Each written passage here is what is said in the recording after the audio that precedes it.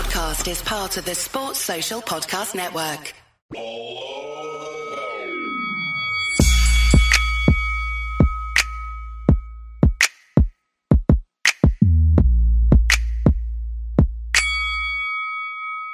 Below the belt.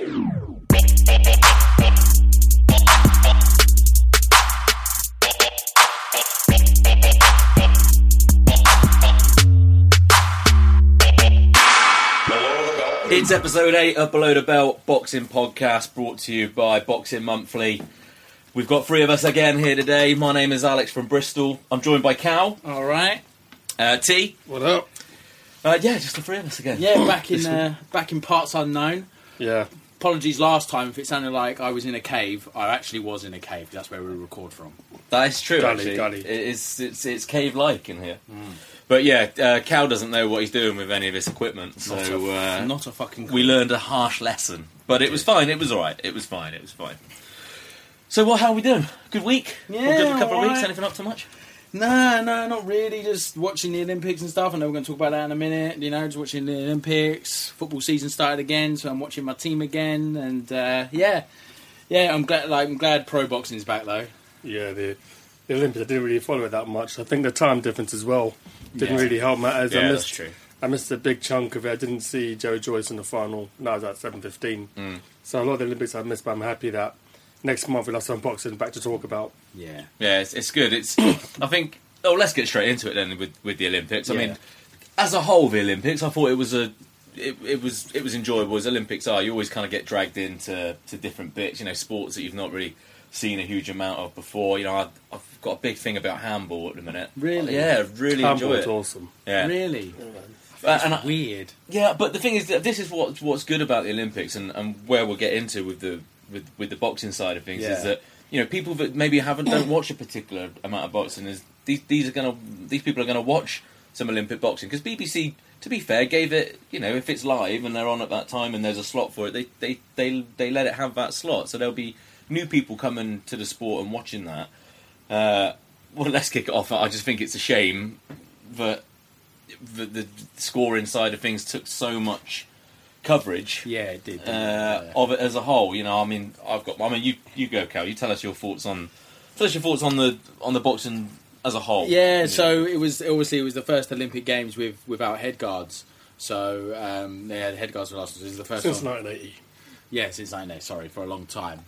So it was different. It was different, a lot closer to pro boxing. But obviously, they still got bigger gloves, so there wasn't a whole lot of stoppages. My man Amnat Ruanron got stopped, which is a shame. But yeah, it was good. It was good. I was glad to see Nicola Adams win a gold again. She's my kind of boxer. She's someone that I really liked and was really hopeful that she would win this time. Really glad that she did. Overall, I think our medal tally is slightly disappointing. We got a gold, a silver, and a bronze overall out of all the competitions, which I think we could have done slightly better. But it's still 3 medals. T, how did you find it? Full disclosure, I didn't really watch a lot of it, but it's overshadowed by the judging, and that's the legacy of this tournament. Really, a lot of people talk about the judging. Conlon is obviously most famous for the interview, but I don't think it was as hard done by as he made out. No, I think you're not the only one that I've heard say that since. Actually, I think the premise of it, you know, taking his vest off at the end, is, you know, I think the premise of it was probably a point that needed to be made. But it's interesting that you say that, because the more that I've seen with boxing people online and social media and boxing friends back home, not everyone is into the amateur scene and with the Olympic side of things and with the World Championships and that type of thing. And you know, that's okay. You know, that doesn't make any difference. No, absolutely not. But it's I just found it a shame for me that the scoring side of things some of it was a fucking joke. It really was. It was. I mean, you was outraged by Joe Joyce. I really was. I tried to be as kind of level-headed as I could, because I was tweeting from the account, and I was just trying to make sure that it wasn't too ranty. But I mean, how anyone can not give him that first round in particular? Yeah. I mean, Yoka was very uneasy on that bad ankle of his, and it was just I was absolutely flabbergasted. I think even Richie Woodall, who has actually tried to be relatively He does, yeah. He tries to be quite level-headed and fair, or make sure that nothing too controversial, should we say? Yeah. Even here, you could tell in his voice, even when he was trying to half justify it, it was poor. And it's just a shame that people that would come into that sport would be excited about a super heavyweight British boxer that was shown live at a reasonable time of day, would go to that and think, well, hold on a minute. And that's their lasting memory of it. Yeah, they think, oh God, because boxing has this reputation of being this corrupt sport, with dodgy scoring and other things like that, and like you say, people that their first real impression of boxing, and they're seeing decisions that don't look right. I didn't think Joyce won every round, but I thought it was closer than people made out. But I did think Joyce just about nicked it. It was kind of mixed online. It was kind of mixed on Twitter. A lot of the British journalists were saying that, they thought Joyce won. A lot of the American journalists were saying it was quite close. But Graham Houston, the Boxing Monthly editor, actually had Yoko winning as well. Yeah. So interesting. It was an interesting mix on there. We'll get on to who we think is going to kind of turn over into pros for a moment. So let's just park Joyce very quickly. I just wanted to. You mentioned Nicola Adams there. Look, it's a huge achievement that she's done. The second successive gold medal back to back. It's a ridiculous achievement, really, when you think about it.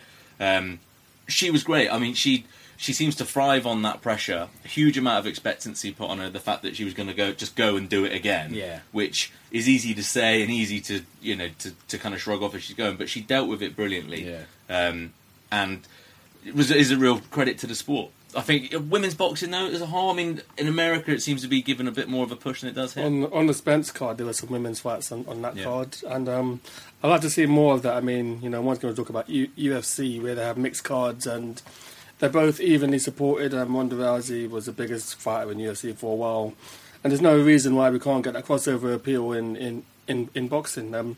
I think in the Tokyo Olympics, I think Nicola Adams will be 37. And the age limit is 40, so there's a chance she might go back. But there's rumours of maybe going to UFC, actually. Oh, really? Yeah, I mean, I don't know if there's anything in it. It might just be speculation, but it'd be interesting to see a woman boxer at top level. I mean, Holly Holm was a boxer, but I don't know if she was top level or not, but Nicola Adams has, won back-to-back Olympics. It'd be interesting to see how she'd fare. Sorry, go on, Cal. No, I was just going to say, Holly Holm had won world titles as a pro boxer. Not sure how she was as an amateur, but she'd won world titles as a pro boxer. So she had a bit of a better background to go into UFC than Nicola Adams would. I'd be surprised if she got into that. I could see her getting into the pro boxing scene, but you never know. Do we think it's a matter of time then, really? As ever with these types of things, and with in all sports, where equality seems to where it grows. Hopefully organically, but sometimes it needs a little bit more of a push to try and make things in. Do we think it's... I mean, we've seen a few women trainers and that I think Team made a good point about Ronda Rousey. I thought that myself earlier on. It's UFC is, you could say, it's a more violent sport than boxing is, but Ronda Rousey was and still is a huge star in America, become a film star and all of that, and was a successful athlete in her own right and made plenty of money from it. So I can't see why a female boxer can't do that as well, because women's MMA isn't established, and I'd say women's boxing in America is more established than women's MMA is. So I think there's every chance. I'm not sure. I mean, in UFC, some of the biggest stars are women now, but no, I think it's a matter of time. I don't think it'll be a tokenist gesture. I think if they find someone who's marketable, then they'll get behind them. In the 90s, it was Layla Ali, Chrissy Martin. So I think when they find someone with a bit of a narrative behind, a bit of a story behind them, then maybe they'll It's a great point. As ever in this sport, money talks. And, if there's something to be marketed and something to be sold, then that will come, won't it? It helped that Ronda Rousey is a bit of a looker as well. Yeah, I mean, there's a couple other fighters as well. I think what's her name? Gina Carano was another one from a while back as a looker, and a few others. So, like I said, I think it's a question of time, really, more than anything else. So we mentioned Joyce. Do we think of? And we mentioned Conor as well. So decisions that haven't gone their way, which is harsh. Do you think that'll speed up decisions about turning over into pro? Who do we think, and who do we expect to see Yeah, I think Conlon has said he's going to go pro, isn't he? He said, Yeah. he can't box amateur no more and never get a decision again after that, will he?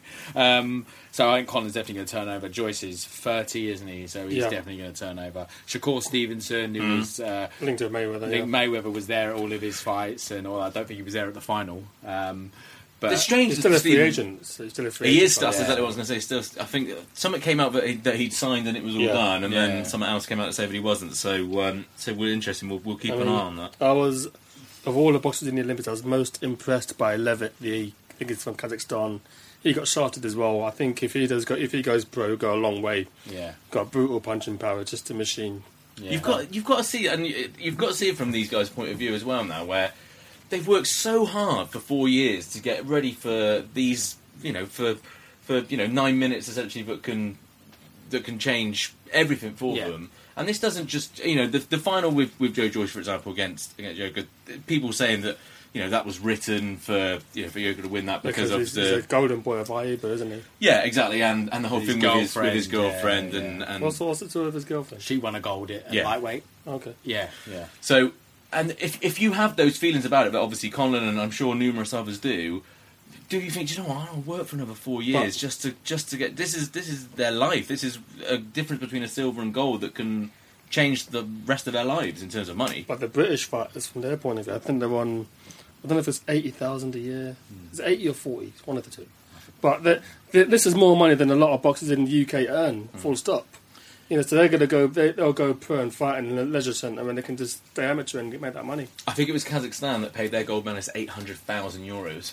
Bravo. It's... they don't pay our medalists, but they get endorsements from the National Lottery funding. So I saw the article, it's a bit of a red herring, because they say we don't pay our medalists, but the endorsements that Jessica Ennis and Mo Farah have got far outweigh what anyone paid their athletes. We haven't talked about Buatsi, who I was really, really excited by. I hadn't seen very much of him before, I must admit, but he looks like he's got a style that sits, I think, would be exciting, would be easy to transform into a program. He's a good age too, isn't he? Yeah, I think he's around 23. I think. I expect him. I actually expect him to do. I think a lot of them were saying that he was quite keen on going to Tokyo, but I wouldn't be surprised if he turned out. I think he probably should stay. Maybe wait for the World Championships, see where he is after that. Got the Commonwealth Games as well in a couple of years. Yeah, you can do that, and then go from there. But I think he needs to refine his style a little bit. I mean, it's very exciting. I think his mentality was probably that he's not going to leave it to the judges to decide. So he wants to get people out of there, and it's an exciting style. But you need to refine it a little bit for the pros because he'll get tagged a lot with that style. Yeah. And at that age, who's ever going to be ready in inverted commas? Yeah. You're going to have to do a little bit of learning on the job. So be interesting to see what happens with them. And obviously in Joe Joyce, who we've just talked about. Can I just say about Joe Joyce though? I'm not massively sold on the style of Joe Joyce. I think it's quite relatively unattractive. It's hard, isn't it? Yeah. He's got engine and he can obviously bang, but I don't know. It just doesn't seem. I'm not sure. I mean, if he did turn pro, I don't see anything higher than European. No, sort of I level, agree. I saw him. I thought he looked really sloppy and really. And this is not just the final. This is in the earlier rounds too. I saw him and I just thought, nah. Well, that goes back to the earning thing. He earns enough as an amateur to just stick at it. Yeah, I could see him turning over now. If he's 30, he could turn over, get himself to a good level, British level. So he's going to have to be quick though, isn't he? At 30 years old now, it's not like he's just turned 30, is it? I don't think either. So. Audley was about 30 when he turned over. I think he was 29 when he won the gold. Late 20s it was. Yeah, so I think there's parallel. Although not that Audley was hugely successful, but there's someone to follow there. All right. So let's wrap up the bit about the Olympics, but I think before we do, it's a good point to mention that off the back of that Mark from Boxing Monthly, Below the Belt alumni, exactly, has actually got a fantastic article in this month's Boxing Monthly on scoring, and the kind of nuances around it, and how we've come to think about scoring and how we should perhaps think about scoring. Yeah, he's chatting. He chats to a guy from the WBC, and he talks about the new system that they have, the way they score fights. It's called a 3D system. I think it's damage, defence, and there's another D, and I forgot the other D. But it's really good. It's really interesting. Brilliant. So check it out. Okay, so let's move on to probably what's going to be the biggest. September's a big month, though, man. Isn't it? September's a big month. We've got a lot of stuff coming up, but I think probably top of that list is Golovkin Brook. Absolutely, yeah. So they've had this 30-day weigh-in. Yeah. Right. So Brook's come in 11 pounds heavier than Golovkin. Mm-hmm. Thoughts? Does that mean anything? He's cashing out. He's cashing out. He's a light heavyweight. He's 170. He weighed 176 pounds. 2 weeks ago. He's been inactive for too long, and I think it's a cash out. I do. I said it a couple of pods ago, and I stand by it. I think he's looking to cash out. I think he'll have this fight. I think I'll talk about it after. But what do you think? Actually about that? About the fact that he's coming 11 pounds out. He looked good. I thought he looks okay. Yeah, he looks okay. He looks okay. That's too heavy. It's too heavy for me. He's got to lose a stone in a month. Yeah, I just think if for someone that's the naturally lighter guy, and he's talking a lot about speed, he needs to go. He needs to go in light. He needs to weigh about 155, 156. He's going to be bang. He'll probably be bang on 160, and for me, that doesn't look good for me. Yeah, I mean it's all very well having the weight, but it needs to be the right kind of weight. I know it's a bit of a cliche. I mean it's all very well him weighing 176, but to lose a stone and a bit in the space of a month, it's going to be messy, I think. Why do you think he's... Part of the cynic in me thinks... Has he done that slightly... Or psychological? Yeah, to go in there going, look, I'm not some tiny little runt who's going to be destroyed. I mean, I happen to think he will get destroyed, but...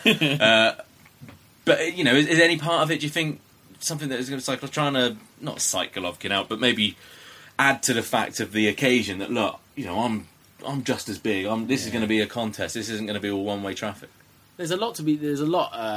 He says a lot about how he's a huge welterweight. He's 30 pounds above welterweight, nearly. That's a lot. That is a lot of weight over your normal fighting, normal fighting weight. I don't think that's psychological. If you're an elite fighter, that's a really silly move to make in order to gain a psychological edge. I don't think it's that. I think he's just stacked it on after the busier fight. So do we expect... Sorry, T, go on. And, talk today about going back to fight Errol Spence at 147. I think... You just can't help but think about Roy Jones when he went from heavy back to light heavy. Yeah. And I think it's less of a weight gap as well, so...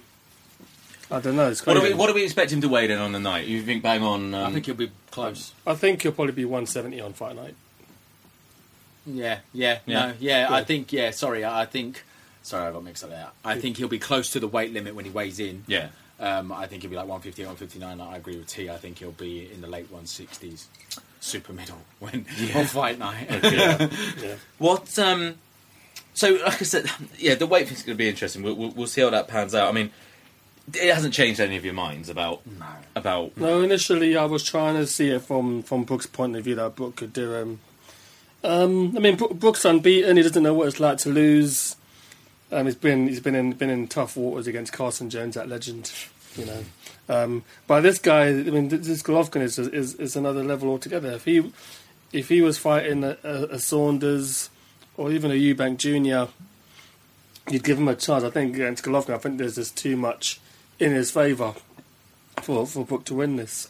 He's making a big deal about his speed, as you said earlier. I think from the numerous interviews that I've seen and the bits and pieces in all sorts of different publications and different media, speed seems to be something that he's talking about a lot. Do we think that is going to be of any circumstance? If he's weighing the same amount as Sergey Kovalev, then I don't see where the speed's going to come from. Yeah. Took the words out of my mouth. If you're going to go for speed, and that's what I've just said before, you go in light. You don't weigh more than the natural middleweight, at the check weight. It's like what Amir Khan did against Canelo. He came in fat. He didn't look great, like you said. He came in fat. He weighed bang on 155. Khan should have weighed 150 that night. And I know I bang on about Floyd all the time, but when Floyd fought Canelo, he weighed 146 pounds on the day. He was light. That's what people need to do when they go up to fight bigger guys. Stay light, stay close to your normal weight, and that's where the speed comes in, especially with the feet, because the feet can be so important against a puncher like Golovkin. Yeah. Okay, well, I'm interested to see how we actually think. We've had a little bit of time for this fight to marinate a little bit. My view has changed slightly in terms of how I think the fight's going to go. So, for me, I personally think that once Brook starts to feel that power, he'll shrink. you know, in probably more ways than one, and it will become something that gets fairly. I was going to say drawn out in terms of how the fight ends. I still don't see it going past 6 or 7 at the absolute max. I think Sanchez has predicted that he goes out in 5. Yeah. What do you think? How do you think it'll go? Initially, I kind of thought that it might be like a Martin Murray's type performance where he gets dropped 2-3 times, but he gets back up and maybe he'd last the distance, you know. But as it gets closer, you know, the more I think about it, Golovkin's not the type to wait around. If he thinks he can get rid of you, he's going to get rid of you. And I think he does get rid of him. And is he though? I mean, I don't know about the fight with there's Martin. The Martin Murray fight. I think I've seen fights with Golovkin where he could have got out. He could have got people out sooner. The only one I can think of that comes to mind is Murray. Is, you know, in recent times, everyone else he's got rid of quite early and quite easily. Really, now, a lot of these people have been facing haven't been very good, but I think he gets rid of him in about 4 or 5 rounds. I think the fight that Carl Brook will look at and maybe think he can get some joy from is the Curtis Stevens fight. I think Golovkin found him very awkward, found him quite speedy. I mean, he got him out of there, but I think he gave Golovkin a few problems, and maybe Brook will look to do that because Brook's from the Ingle camp. They've had, you know, Harold Graham and Nassim Mohammed and people like that. So these are tricky customers. So maybe he'll try and frustrate him, but Golovkin, what he's best at is cutting the ring off, and I can't see Brook having the tools or even the strength to keep Golovkin off him for more than maybe 8-9 rounds. No, I think that's fairly unanimous. Unanimous. Language is my tool. So, I mean, what next for both then? So let's go. If we're all going with Golovkin wins in the style that we believe he does. What next for Golovkin? What do we expect? I've got no idea. That division is just so. There's not much going on in that division. So really. I mean, when Canelo beats Smith, is this something we're going to see? For example, I think not immediately after. No, I think Cinco de Mayo next year. I could see Canelo Golovkin, or maybe September next year Canelo Golovkin. It's fucking ridiculous that we have to wait that long for. Yeah, Canelo wants him to get old. Canelo wants him to get old. Oscar, you know, that's all De La Hoya's got left. That's all he's got left is Canelo. He's got nobody else, so he's not going to cash that in until he absolutely has to. Plus, the money. Golovkin's not money in terms of a pay-per-view draw yet. He's just not. You know, he's not. His first. Well, I've spoken about this before. His fight with Lemieux did 90,000 buys, which is an awful return. So I don't blame Oscar for that. What does Golovkin do next? He takes on a mandatory challenger or two, and then he'll try and get a Canelo fight next year. How old will he be then? If so, Cinco de Mayo next year. How old will Golovkin be then? I think he'll be 35 next year. 35. Yeah. I mean, Daniel Jacobs is fighting Sergio Mora. Yeah. Maybe he'll fight. Maybe he'll fight him. That's a good point. But for Golovkin, I don't see. It looks quite bleak unless he fights Canelo. The WBA have spoken about enforcing that mandatory. Yeah. They did say that if Canelo Golovkin could be made, that they would enforce the mandatory for Jacobs to fight Golovkin. But then Golovkin signed to fight Brook, and they just allowed that to happen. Do you know what would be interesting as well, though, is like you say, Golovkin's buys have not been great, not massively money in the place, and the fights that he's done in the places that he's done them as well, which obviously for UK fans means it's a weird time of the night and all the rest of it.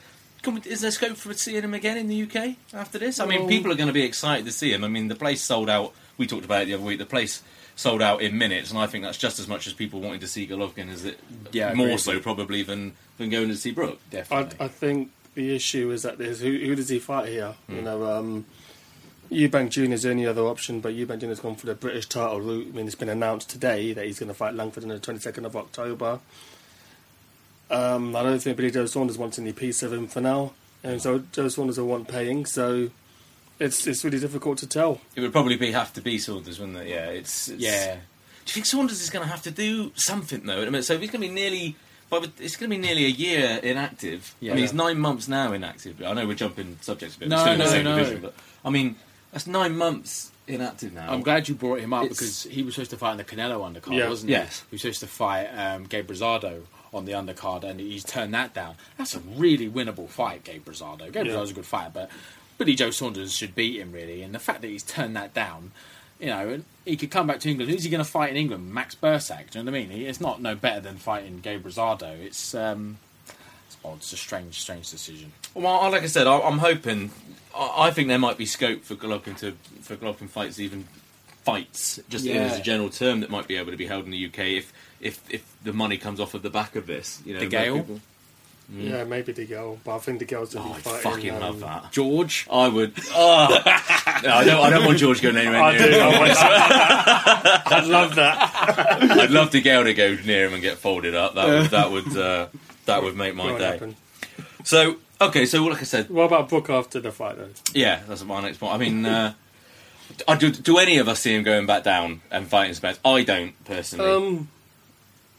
It depends on how long the belt people can hold out for, how long the IBF can hold out for. Yeah. If they hold out, then maybe it can happen in maybe a year. They don't tend to, though, do they, the IBF, yeah, to be fair. after what happened with Tyson Fury's belt, they're giving it to Joshua. I think light middle, be a 2-weight champion, that's a good legacy to have. I've got a theory. He fights Khan at light middle. Yeah. That's not a bad fight, but Khan said this. Did you hear what he announced? He's got 3 fights in 2017. Yeah. So January, May, and November. So maybe the May fight. I can't take anything that Amir Khan says. Yeah. Neither can I. He's a Seriously, massive gobshite. I mean, he's trying to jump on the old McGregor thing now, and it's just embarrassing. I kick really hard, I really want to like it, and I do like Amir Khan. I do. But I just don't speak. Stop talking. Yeah. Just don't speak ever. I remember when Prince became slave and he had no name and he didn't speak.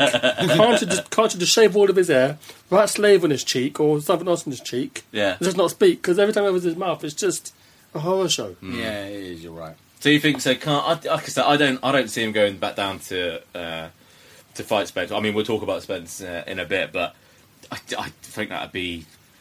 I think it'd be a wrong move for his career, but actually, I don't. One thing I do think about Cal, as much as I'm not a massive fan personally, what I do think is that I think he's tougher than people think. Mm-hmm. I think he's probably braver than people gave him credit for, and I think he genuinely does want to fight, be in big fights now. You know, he's probably after the glove, he's going to earn a huge amount of money from this fight.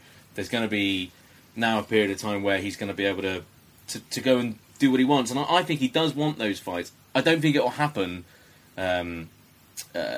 Ultimately, but I will give him credit and think that I don't think it would be because he doesn't want it, if that makes sense. No, but the thing with welterweight, there was an interview with Malignaggi after the Bundu fight, and he said in the welterweight division you've got 4 people and you've got everyone else, and he named Brook in those 4. I think it was Brook, Spence, Thurman, and Porter. Some might say Bradley, but whatever. So if he does go back down, he's going to a very competitive division, and if he does fight Spence and beat Spence, then he's laughing, really. So I can see the motivation for him from that point of view. Spence isn't. I mean, they've got 6 million buys, I think, or 6 million views. 6 million views on NBC. That's the record by far for this year. That's quite impressive. I mean, someone like Spence, he's got a crowd-pleasing style, but he's not a big talker. Yeah. So them getting 6 million views is pretty good. So maybe there's motivation there for Brook, but as Alex said, with the IBF being the way they are, they might not hold the belt open for him. Yeah.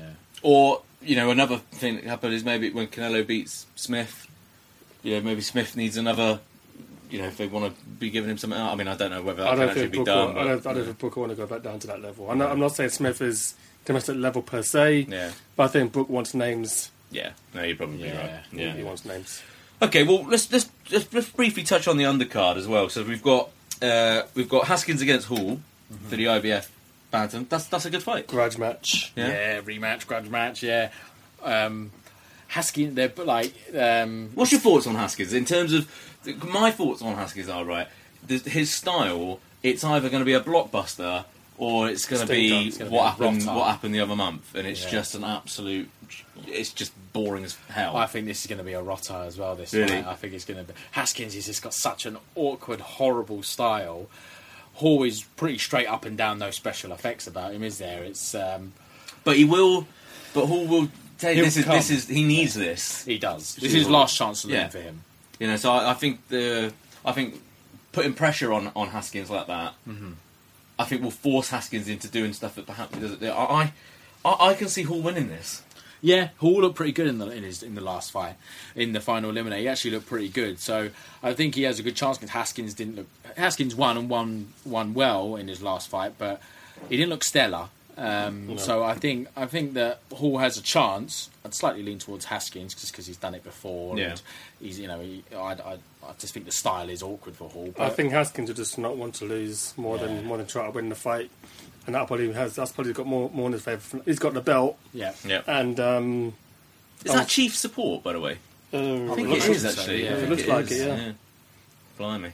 So I think Haskins will just go and not to lose, and he probably won't lose. Yeah.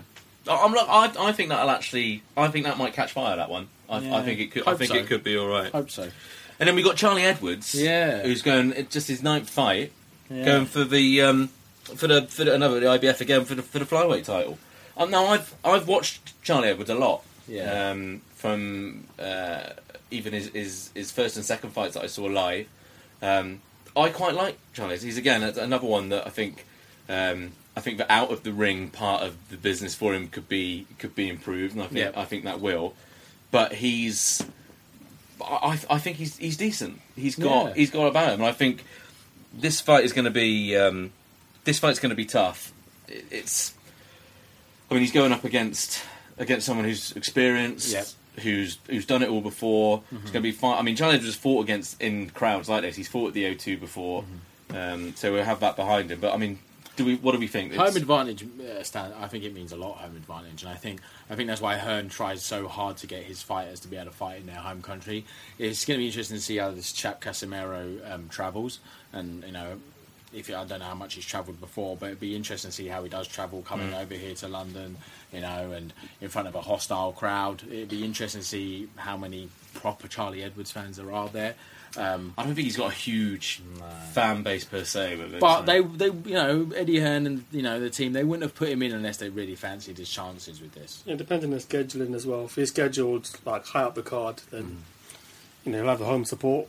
And these weights, you've got to go in for these title fights quickly. I mean, sometimes because you can do, yeah. It's got different rules essentially. We're going to get on to the lower weights, and our thoughts and feelings about them and how they come across. Conor Benn is also on the card. I've no idea who he's fighting. I don't even know if that's been announced yet. He seems to be tagged onto every show at the moment. His last win was pretty good. Was that what undercard was that on? The Joshua undercard? Yeah, we were there, weren't we? That was a pretty big knockout. I didn't think he had. Oh yeah, I thought it was a bit of an arm puncher in the words of Jim Watt, but yeah. I think he does a good knockout there. So maybe he's got a bit of power behind that style, very similar to his dad. But I don't know. It's entertaining, but you can't help but think his chin's just there to be. Yeah. To be hit. He's there to be hit, isn't but that will lend itself to entertainment, as you say. I think.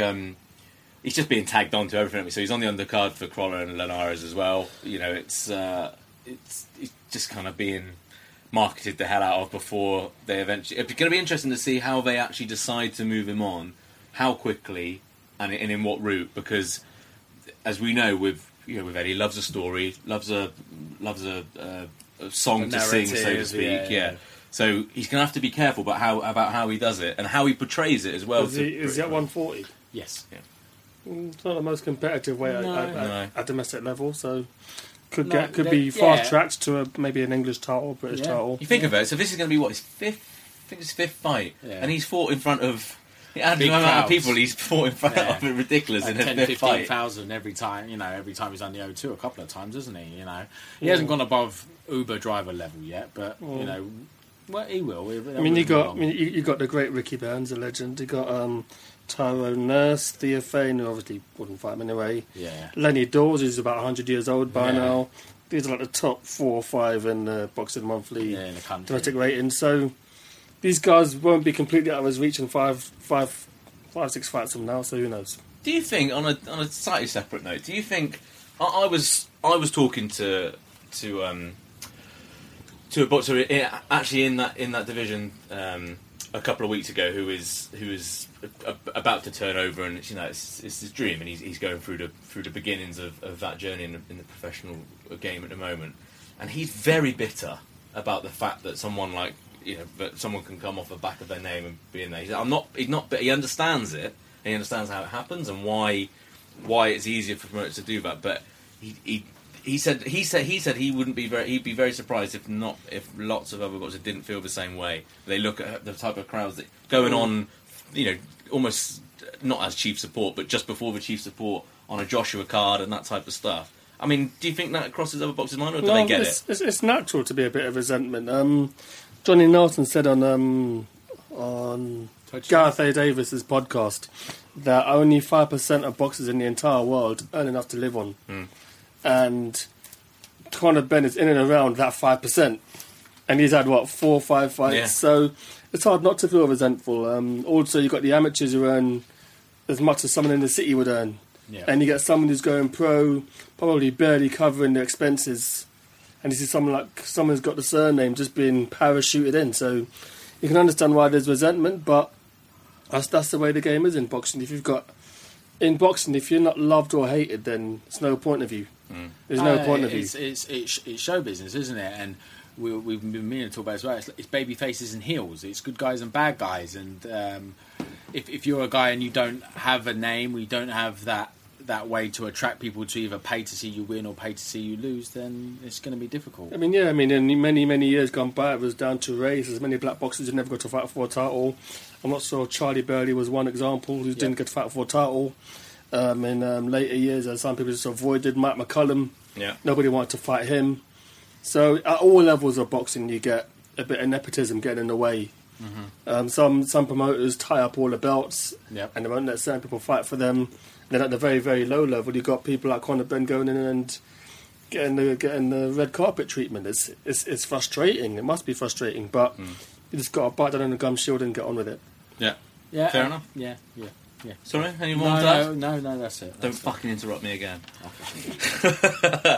So we talked about the. We'll leave that, and like I said, we'll record again after the Brook and Glove fight and before Crawler and Lars, and we'll review it then.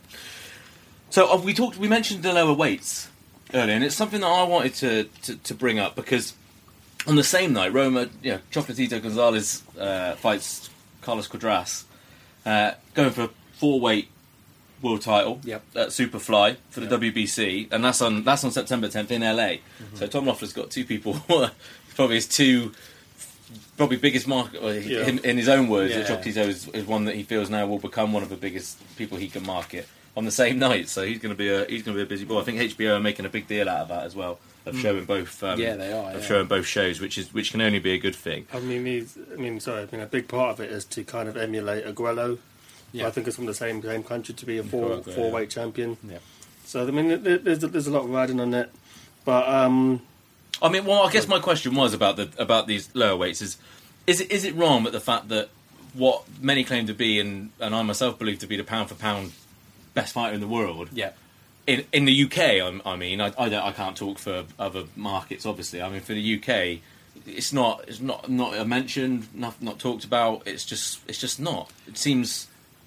Well, within boxing circles, there's a lot of hype around Gonzalez, and he's had 40-odd fights by now, and I don't think he's probably earning a lot of money for a great deal of them. I think it's only in the last 5 or 6 where he's 45 now. There's been a really big push for him to get that money.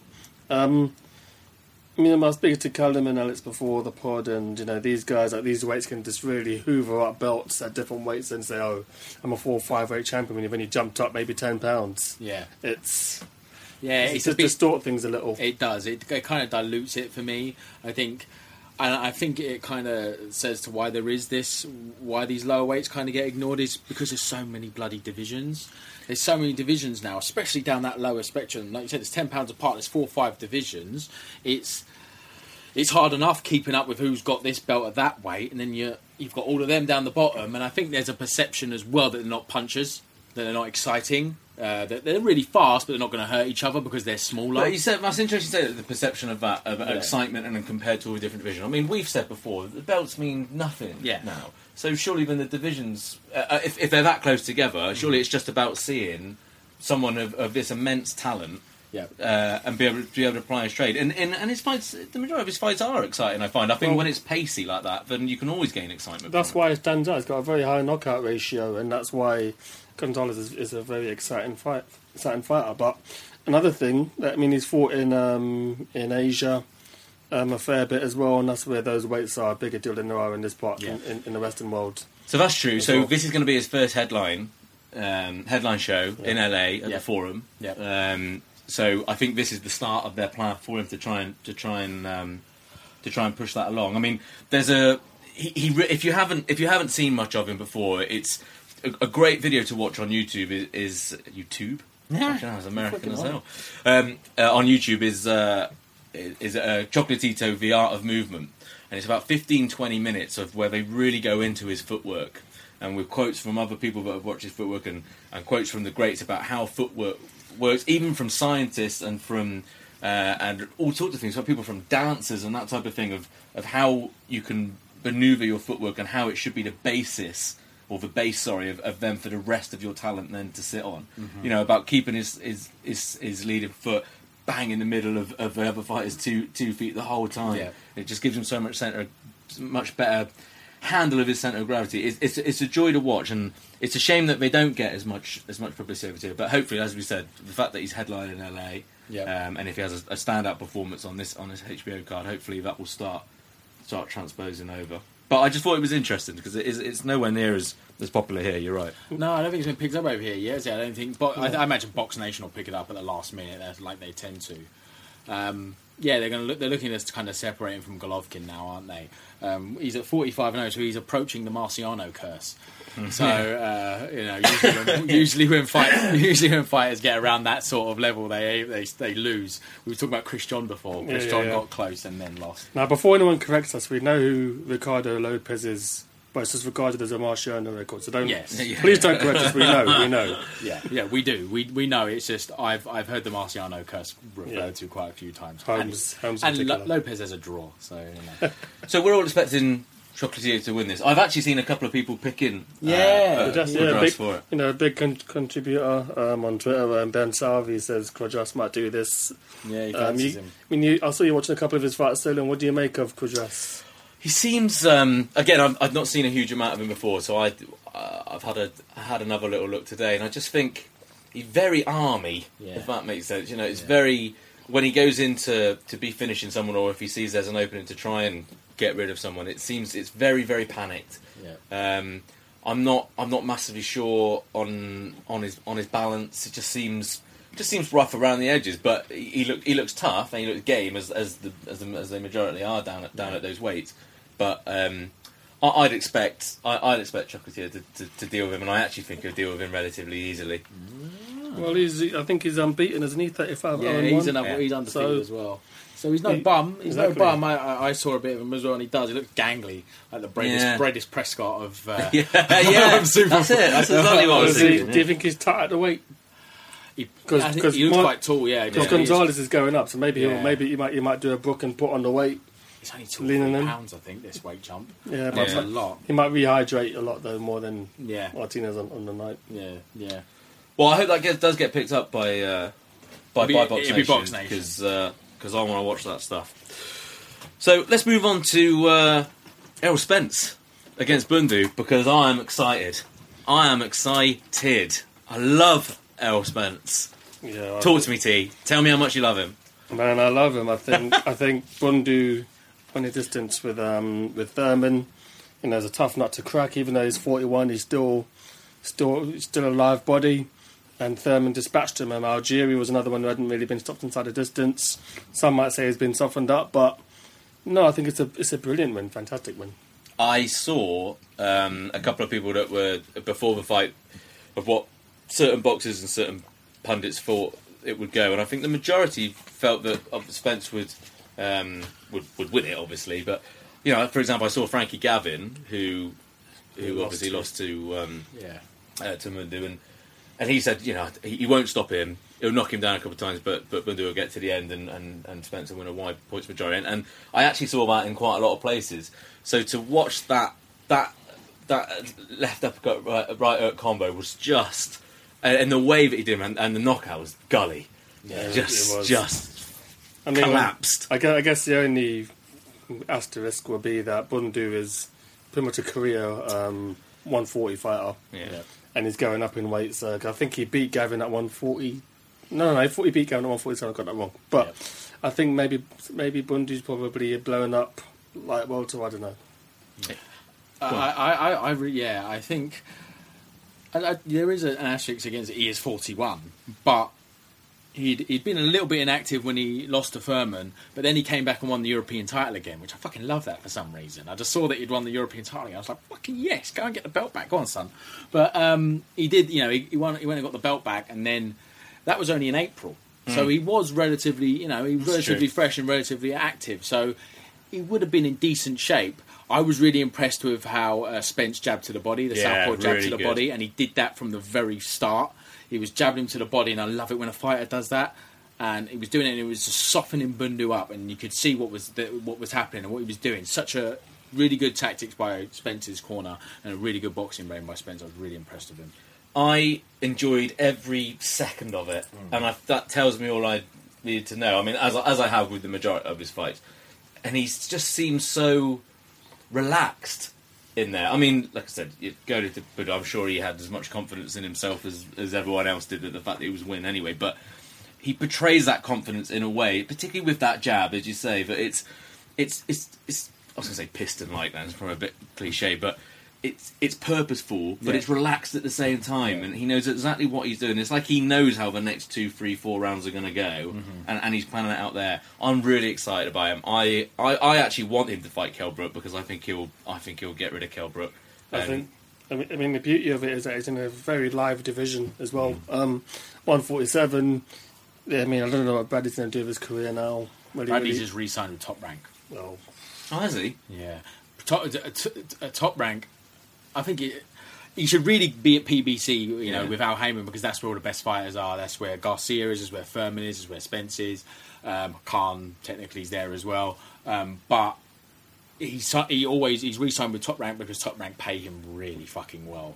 He gets paid like $2 million regardless of who he fights. So he's been paid really well for the last 4 or 5 years since the first Pacquiao fight. So I don't blame him to an extent. So he's mandatory now for Kell Brook. Yep. Let's say that doesn't happen. None of us think it will, right? I don't think so. No. I don't. So what does that leave us then? So what does that leave us in terms of what happens next? Vacant belt. Yeah. Vacant belt. So the IBF are a little bit a bit more pernickety about these things about who goes for it, or not particularly, the opposite actually. They tend to be quite good. The IBF tend to be quite good. I know we spoke about this in the past. They tend to shit. We tend to shit on their mandatories quite a lot, but they're good at enforcing them. And yes, I think that they'll put him in with whoever is deemed as the number 2 contender at the time, and they'll make it happen. I think it'll be soon. Who do we want to see in a forget belts and all the rest of it? Who in that division, as you say, it's a live division. Who would you want to? Garcia's fighting Berto. But give me it in just terms of who you want. Well, I've just got up the IBF rankings, and 2 and number 1's not rated. Yeah. But number 2 is Errol Spence, and number 3 is Konstantin Ponomarev, who none of us have even seen. And then 4th is Jeff Horn. So these aren't fights that are really gonna sell, are they? I'd imagine. I think Spence will keep busy. Probably fight a top 10 fighter. Maybe is Vargas fighting? He's fighting Pacquiao. Yeah. So he'll fight someone in and around the top 10, keep himself busy. I think 2017 he may fight a Porter. I'd really like to see Porter's a good shout. Porter or Furman. Yeah, I'd love that. I'd love that fight. I think I'm excited about it. It's a shame, like I said, this IBF. We're going to end up with something garbage. He'll probably fight one of those chaps that you just mentioned to you for a vacant belt. And I think he'll defend it a couple of times. I think Spence winning that belt gives a bit of gravitas anyway. Yeah. So, I mean, Spence is the next big thing, and if he has the belt, I think IBF will be happy with him as a champion. Simple yes or no, right? This is not an easy yes or no, right? Yes or no? If he faced Garcia, Furman, and Brook, does he beat them all? Furman's fucking good. I want to say yeah, but the only reason I'll say no is because of Furman. Yeah. Furman's fucking good. I want to say yes as well, but I don't know. Fuck it, one of us has got to say yes. I'll say yes. Go on, then, good lad. Just to say yes. Yeah, I was actually about to say yes. Okay. I think he's... I said a few pods ago that I felt that Brook and him were the best welterweights, talent-wise. Yeah. Brook's no longer a welterweight. So, yeah, I think he's probably the most talented. But Furman is the sticking point for me. Garcia is completely he's still a good fighter, but he's just not he's stopped trying. I don't really know what to think about Since he him beat now, Matisse, he's just stopped trying. He's stopped pushing himself. He gets paid far too well to fight Rod Salka. Okay. Yeah, but anyway. Cool. All right, well, let's round that up. And very quickly, that Bundu finish now? You'll go and win the European title again. Go on, son. No, I think that's him now. World level he's finished, but maybe not domestic. All right, fair enough. So, kind of towards the end then, just to wrap up, thought we'd have a look at a little half-year review. Yeah. See if we come through. I mean, good on the whole, 2016? Yeah. If you had to give it a mark out of 10 so far? I'm just trying to remember what I've seen. What sticks out for me is Frampton. Yeah, because it's most recent as well. I'd say Frampton's the fighter of the year so far. I think, and I said this for Boxing Monthly, I think he can sit on the couch for the rest of the year and be the fighter of the year. You know, but what stands out for me was him and Quigg, because it was a fight that it wasn't the best fight, but beforehand it was everybody wanted to see it. It sold out in about 12 seconds, and having them standing across the ring from each other, oh my God, it's actually happening now. It was just a big moment for British boxing in particular. So for me, you know, Carl Frampton's 2 fights have been the standout. So Very satisfying, that win as well, particularly for me, because... I think Eubank Jr. v Blackwell, obviously it's awful what happened after, and Blackwell's making a recovery, but that's probably the fight of the year for me. I think I've got a couple actually, ones that I've... Domestically, Tom Doran and Luke Keeler that was amazing. Was just fun. It was so much fun. That was great. I think, and domestically, I think, to be fair, whether the fight of it, Bellew and Makubu was for where it was and the result, because I didn't give him a chance. I really didn't. Especially after the knockdown. Yeah, you know, and so that was great as well. And you know, Crawler, Barroso. Domestically, I think that was. You know what? I can see these two are looking at me like that, but we'll talk about it here. My favourite fight of the year so far, though, is either Eubank and Blackwell. Part of that, I think, because we were there and we took that up. But Vargas and Salido was just that was brutal. Yeah, you know, so that was great. Any other ones for you? International? About international? Any ones that have popped out? Crawford's performance against Victor Postol was really good. Yeah. Considering like Postol, you know, he just stopped Lucas Matisse. Lucas Matisse doesn't really get stopped.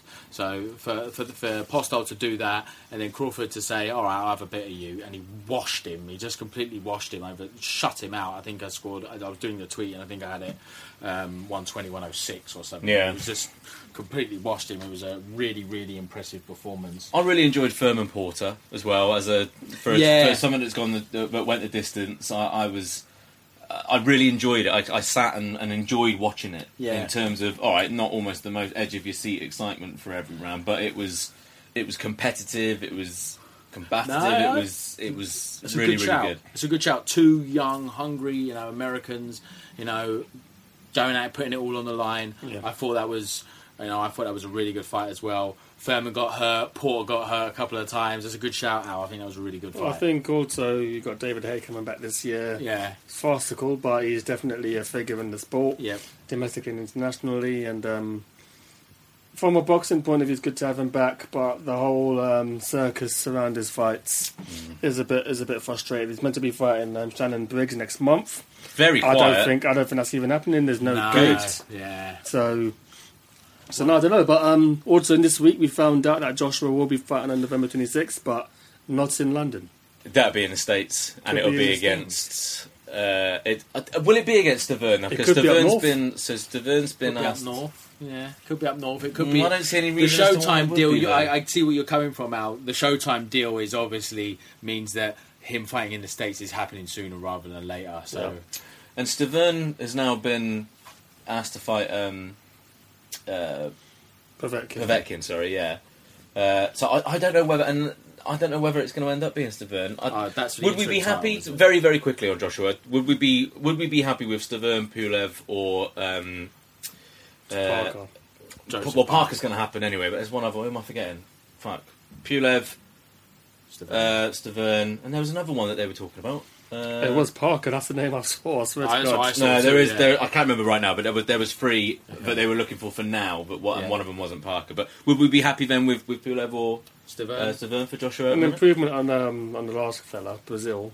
Yeah. But still fights he should win. Yeah. I like Pulev a lot. I think Pulev in that first round against Vlad. I thought he was going to do him. Yeah, he shook him. Yeah, then he's buckled, and I think Pulev would give him a bit more of a test. That was a wicked fight. It was. That was the best fight of Vlad's in a long time. Like, it was. Vlad just came to... He got hurt, and instead of him usually buckled like he would have done 10 years ago, he was like, nah, I'm coming to fight, and he just started left hooking him to bits. It was a quality fight. That was... And the last one that we haven't put is Frampton. It's Frampton with... Santa Cruz. Yes, Santa Cruz, which was just... Yeah, brilliant. Which we talked about last time, so we don't need to go through it. But a very... Boxing Monthly's cover, this is titled The Magnificent Seven. So this is which of the fights that stand out of the 7 fights that we're looking forward to the most. So I'll read quickly through them. We've got Golovkin Brook, Smith Canelo, Crawler Linares, Haskins Hall, McKenzie and Huck. Oh, Oville. I am looking forward to that. Yeah, the upsetter. He's back of his own. So what belt is that? Is that an IB? It's the IBO. IBO cruiserweight title. Okay. Cleverly Bramer. I'm also actually quite looking forward to that. And then we've got Charlie Edwards against Casemiro. Give me your top 3 out of that list. Go on. Be Brook, obviously. Yeah. McKenzie, because I love him. Yeah. Head splitters is, but probably Koala because it's you do. Ring magazine. I think the same. I'm looking forward to Brook Golovkin, obviously, Crawler Linares. But I'm actually really looking forward to Cleverly Bramer. That might be slightly biased. I was always a big fan of Nathan Cleverly, and I feel like he's let me down. So and he owes me for that bell. He owes me another 8 fights, 8 brilliant fights to make up for that pile of shite. So the Bellew fight? Yeah. Oh, it was terrible, wasn't it? So Mackenzie's my boy. Mackenzie's my boy. I'm really looking forward to that. Him and Huck. I think Huck will probably be a bit too good, but him and Huck's gonna be quality. Cleverly and Bramer, I agree with you. Cleverly, someone's I've always liked. I'm gonna say Smith Canelo because Canelo is one of my. It's being overlooked a little bit, isn't it? I think Joe Gallagher was moaning, as he does a lot, but moaning that the British press haven't really taken too much of a notice of it so far. It's the old Frank Warren Box Nation problem again. It's hard to. And he's very loyal because all of his brothers are Matchroom. And Frank's done right by him. He got him the title and he's got him the biggest fight in boxing. You know. Obviously, Brooks got the Golovkin fight, but Canelo's the money fight. Right. So. Well, we'll talk a bit more about that on the next episode. Yeah. Okay, so we've got a question lastly from Ben Salvi, who we mentioned earlier. Big Ben. So, seeing as Santa Cruz and Frampton was so close, and he, as in Frampton, wasn't a mandatory, should there be an immediate rematch? I think so, yes, and I think I've seen today that Frampton, from Selby's camp, them saying that they've under the impression now that Frampton's next fight, he wants to be Santa Cruz. From my point of view, I don't want a rematch, but based on the logic that's been laid out, he has to. He almost has to give him one because he wasn't a mandatory. He's a voluntary. Took him on.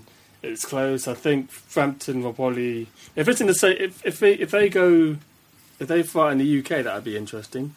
Yeah, hopefully they can make the fight in Belfast. Yeah, I think what I'd like to see is I'd like to see Santa Cruz fight Mares again, have that rematch, and then in that time have Frampton fight Selby over in Belfast. And then have the rematch, because Frampton would have another belt. Well, the winner of Selby Frampton would have another belt then. That's what I'd like to see. It's interesting. I saw this question earlier on, and Enzo Calzaghe said years ago, "I don't believe in rematches." And every time I hear about a rematch I'm not sure about, I'm always like, he said, I don't believe in rematches. What do you mean don't believe in them? Don't believe I don't believe in the way he sees it is, if I beat you, fuck you, I'm not giving you a rematch. I can see the logic. And I see what you're saying. Yeah, that's kind of how, that's what he said. He said, I don't believe in them. I thought you mean, don't believe in, it's on the tape. Then everyone's fuck it, shit. Never happened. Yeah. All right, well, I personally, I really want that fight. I think I'd love that to be the next fight, so we'll see what happens. All right, we're going to wrap it up. All right. It's been a quick hour, no break in the middle this time. I know. No break. Can I just say as well, I had an Oval T-shirt that I had when he fought. You gave it to me, actually. Yes, I did. T-shirt. I have ripped it. where it was a little tight, and I was just trying to stretch it out a little bit, just to wear it, and it ripped under the arm. So, Oval, if you're listening, send us some t-shirts. Thanks very much for listening, guys. We appreciate all the downloads and the reviews that we've had on iTunes so far. Have all been very, very nice. Please feel free to leave more. Tweet us, get involved with Facebook. We're going to try and be a bit more active with that as well. Yep. More interaction the better. So thanks very much, and go out and buy Boxing Monthly. Absolutely. Thanks very much. Sports Social Podcast Network.